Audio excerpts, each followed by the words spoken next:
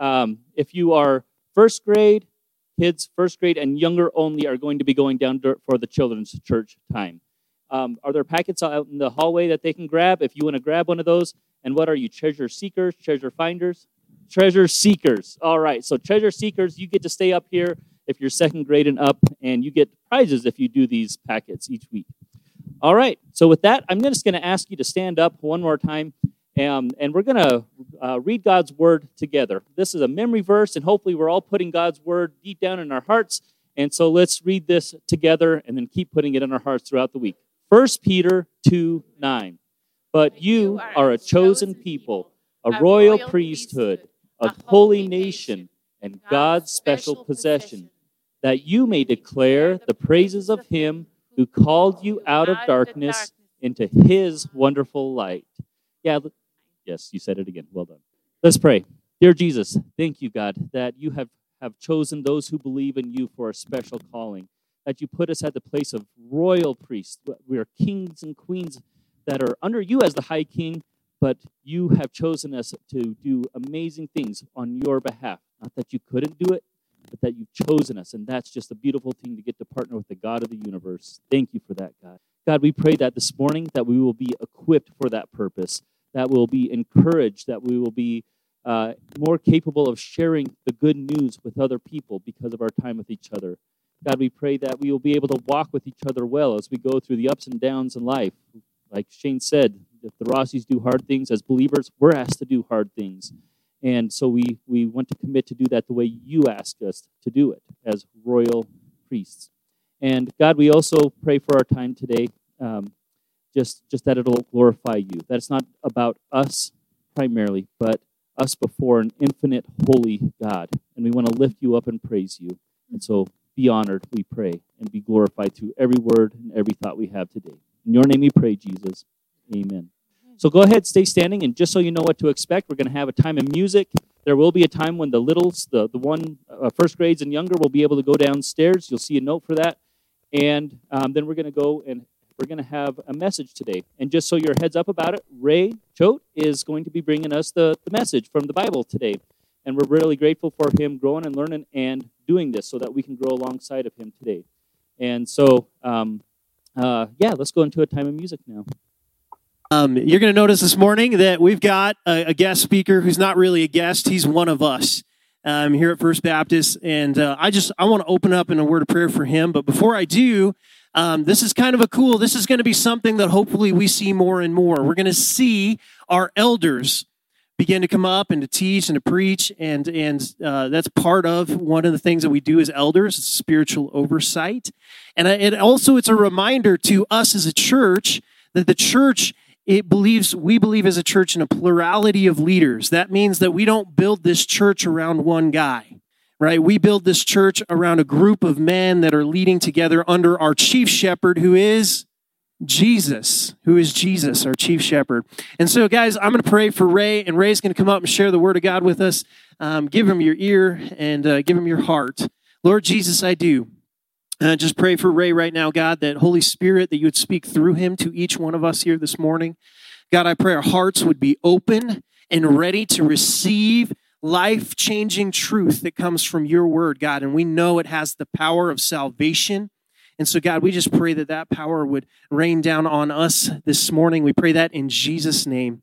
Amen. And guys, give it up for Ray. Think I'm on? All right. Sounds terrible.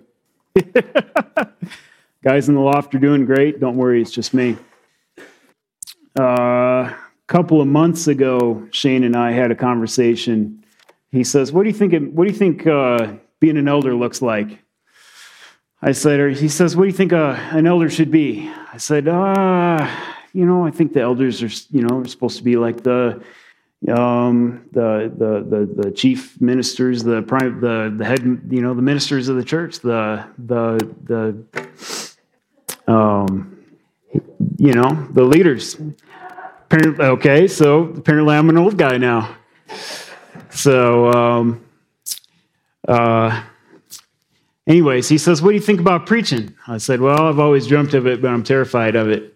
He says, all right, well, maybe someday. And then a couple weeks ago, Shane says, what do you think about preaching in a couple weeks? I was like, I don't know. For personal comfort, I'd prefer to avoid it. But, the good news is I'm not reinventing the wheel here. We're not making up any truths. We're not trying to, the Lord God already did all the work. He sent us this text message from outside of time, space, and matter.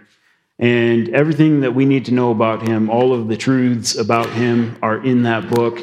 And everything that we need is there. All we have to do is share it. And so that's where I'm at today. So, how you guys doing today? Good. We had a fun night last night. If anybody has seen Shanna's Facebook, you see a picture of some cows out on the road. Maybe that's not so wild in Wyoming, unless they're your family's cows. We woke up out of a sleep this morning to the sound. We've got a driveway alarm because you can't see the end of the driveway. So we woke up to ding dong, ding dong. It was like, doorbell's ringing. Wait, the doorbell's ringing. So I'm waiting for headlights down at the bottom of the driveway, and there was nothing. And so I laid back down, and it happened again, and go down there to find out that pretty much the whole herd is out on the road. So we got out of bed at 12:30 this morning to go chase cows. Yeah, we've got like a driveway alarm down at the bottom because you can't see the bottom of the driveway. So they were setting it off. Yeah. We don't actually have a doorbell. Anyways, so we've been in the book of Mark so far, looking at who Jesus is, taking a look at how did he get here, where did he come from, what was his purpose here on earth. It's recorded that before he even began his ministry, which is where we're at now in the early part of his ministry, that he was tempted 3 times, as a matter of fact. So why? 3 is a number of completion. It's a number of perfection, divine perfection. Jesus stood the test to prove his identity, to prove his godliness, to prove that he was the perfect one, the God-man, the Son of Man, as the scriptures say it, but essentially the God-man, fully God, fully man, all at the same time. We left off at the end of chapter 2 and the beginning of chapter 3. We're going to see another miracle here. And this time, he's going to encounter some friction this time with the Pharisees. He hadn't even, at this point, he hasn't called all 12 of his disciples. He has a few followers so far, but not quite all the 12. Word of his miracles have spread all over the land so far, and people are coming from far and wide to come and see his miracles and to get healing from the physical conditions that they suffered from. The Jews had been taught improper doctrine from their religious leadership. They suffered from governmental oppression. They lived under the rule of the Roman government. The Romans took advantage of them every chance they could, took their money, kept them oppressed. And at this point, the Jewish people believed that the saving that they needed was from the now, from the present, from the conditions that they were afflicted by right now, from the day-to-day stuff. As we move through this section, we're going to begin to see that Jesus had a much bigger mission with a different salvation in mind, a healing that would pay off not only now, but later as well. So, we pick up in Mark chapter 3, verse 1. If you guys want to open up with me, we'll read through 1 through 5. I don't have any eye candy for you guys for the screens. I'm a pretty low-tech kind of guy. This is what I've got. I did write it on a computer. My wife was thoroughly impressed. I'm a notebook kind of guy.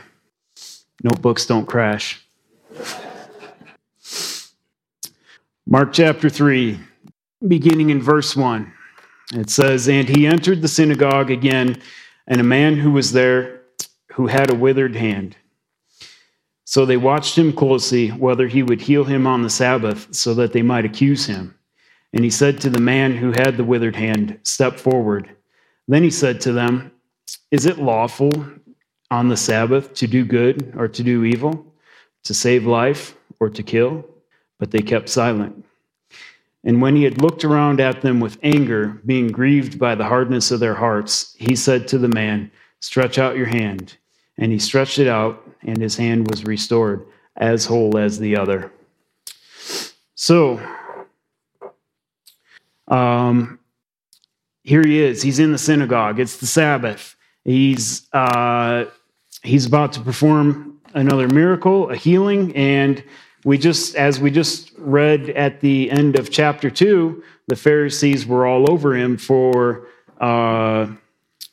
his disciples plucking grain heads in the field, basically for a snack. They weren't really working, but technically, by the letter of the law, it qualified as work. So they're like, "Look, they're working. Let's get them. That's got to be an offense." So they watched him. The Pharisees were onto him. And previously before that, they were watching him because the disciples weren't fasting. So the Pharisees had a keen insight on Christ. They were essentially his enemies, but let's remember that the enemies aren't flesh and blood. It's powers and principalities and spiritual battle. But yeah, they had eyes on him. They were watching him. They were watching his every step. They were looking for arrestable offenses. Think of mothers in here that have had sons who've started talking to girls. Got laser vision on those girls. Got a threat coming in. Got females moving in on my territory. I got to watch that. That's the Pharisees watching Christ. They knew that he posed a threat to their little system that they had built up, and it was going to present some problems for them. Also, there in verse 2, we know that there was the man with the withered hand in the synagogue. This man, is there. He's probably praying to the Lord, looking to the Lord for his help, for his healing.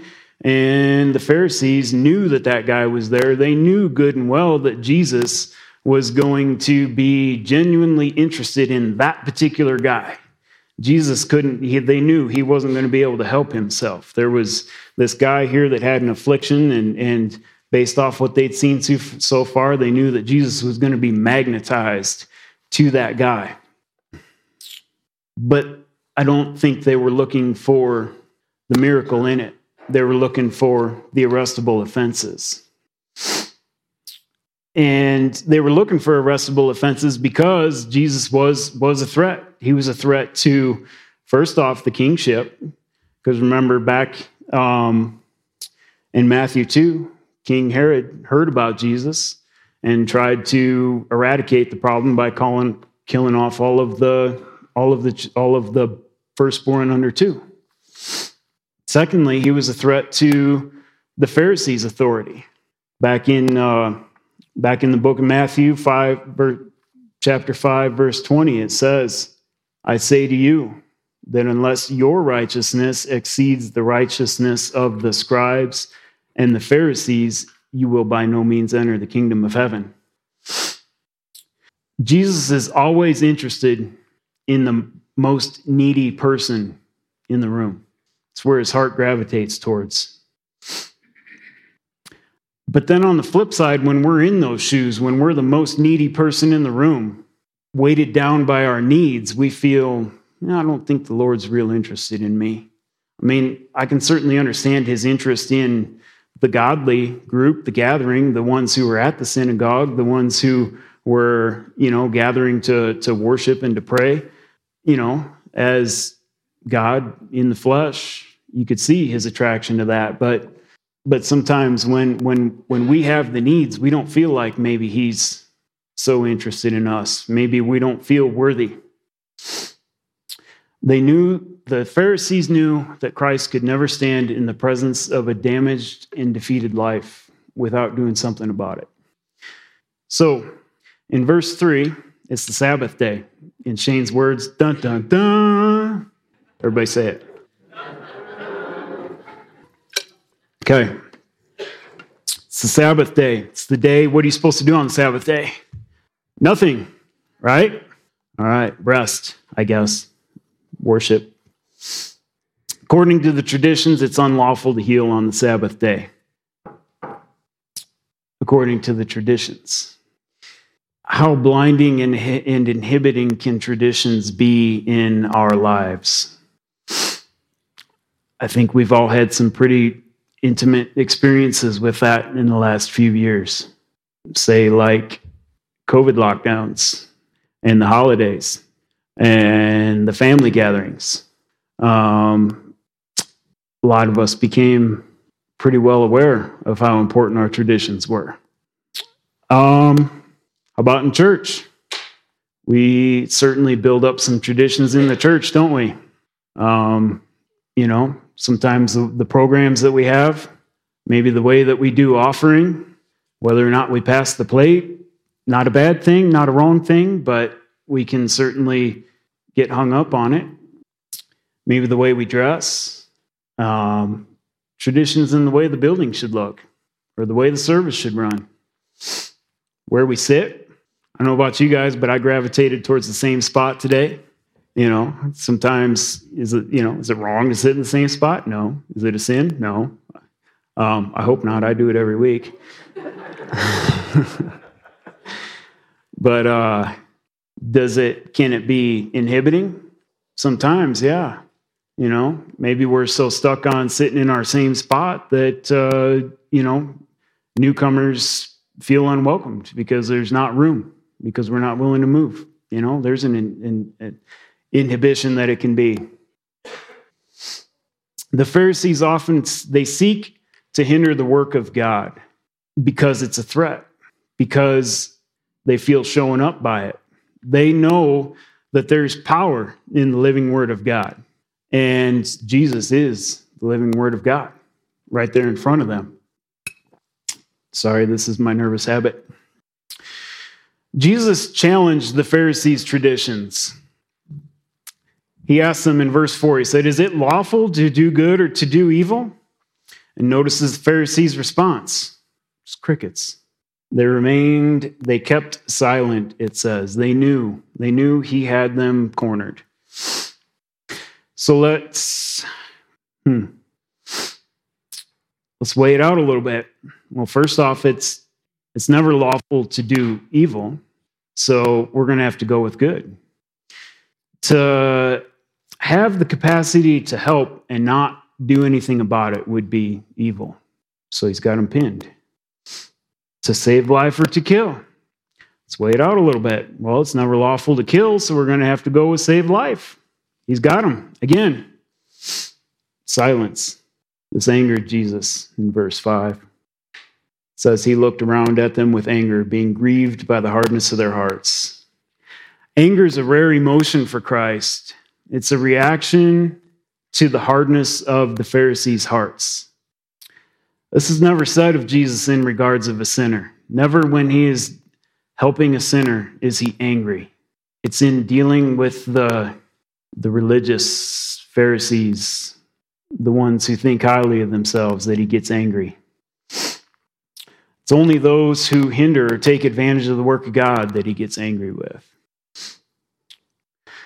So he's dealing with the man with the withered hand. We're going to back it up a little bit to verse 3. He said, "Step forward." He asked the man to take action, to come forward. "Come to me," he says. It's on. Jesus is taking it on. He's doing it. He's going for it head first. He knows the Pharisees are watching. He's got them pinned, and he's going for it head on. He's going to fight that battle. He's going to challenge their traditions. He takes away all question and doubt. No more wondering. Just watch and see. Verse 5, he says, stretch out your hand. It's an impossible task. This guy's lived with this probably all of his life, or a good portion of it. He's lived with it long enough to know that he's got this withered, cramped up hand that won't do anything. And he's probably tried everything and nothing has worked. And he knows that no matter how hard he wants to think about it, try about it, or do something about it, that hand ain't going anywhere. So he's got one of two options at this point. He can argue the command. He can say, no, we're not going there. That's my space. He could find all the reasons not to. He could dodge it. He could try to shut it down. He could say, well, I don't know, Jesus, nothing's ever worked before. Been rubbing this lotion on it that they sold me up at the temple. It's not working. Or he could obey the command. He could trust. Imagine yourself in the synagogue that day.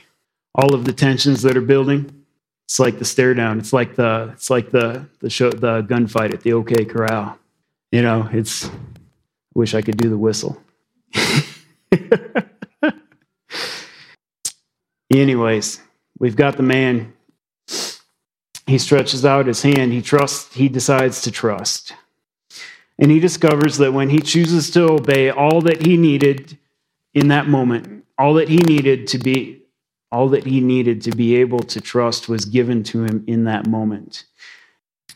All he did was he decided to trust. Jesus says, stretch out your hand, and he stretched it out. And that hand was made whole, just like the other hand. Jesus wants to face that withered area in our lives. Maybe it's not a hand. Maybe it's not even something physical. But maybe it's shame of the past. Maybe it's a failure. Maybe regrets that we have for decisions that we made or experiences that we had. Maybe a loss of a family member that's left a hole in our lives, in our hearts. Maybe it's current issues, things that we're dealing with, things that we're struggling with right now, things that keep us from trusting, being able to trust God, things like sin issues, lust, idols, drunkenness, addictions that we have. Maybe it's a relationship with somebody that's not right. Maybe it's unforgiveness. Jesus wants to deal with all of those things. He asks each one of us to stretch out our hands. Matthew 11:28-30 says, come to me, all who labor and are heavy laden, and I will give you rest. Take my yoke upon you and learn from me, for I am gentle and lowly in heart. You will find rest for your souls. My yoke is easy and my burden is light. So, church, if we're willing to step out in faith, if we're willing to step forward and come to Jesus and just trust and stretch out our hands, he will give us all that we need to be free and victorious. John 8:36 says that if the Son makes you free, you'll be free indeed.